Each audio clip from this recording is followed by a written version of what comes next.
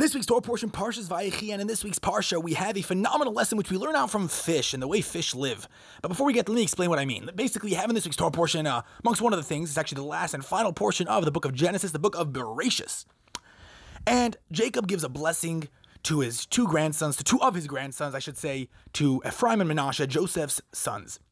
And part of the blessings he gives them lots of blessings, and part of the blessing he gives is that their nations which would come from them should be, he compares them that they should be like fish in the sense that they should be fruitful, they should multiply, they should be in a quantitative state, they should be lots and lots of them, and really spread amongst the nations.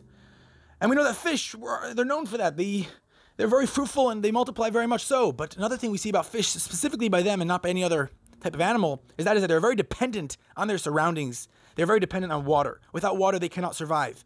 And they know this, and therefore fish have no ego.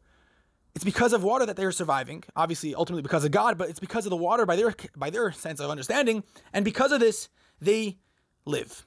And it's also because of this that they receive their blessings, because they have no ego, and because they are so given over to the fact that water is their source of life. So to us, we gotta really be receptacles for God's blessings, and the only way to do so is by putting aside our ego, and putting ourself aside, taking a little bit of I out of the picture, and being able to receive God's blessings. And then when you do so, you definitely will. Anyways, guys, have a wonderful, sweet, delicious, phenomenal, and exciting Shabbos, and looking forward to next week. Shabbat Shalom.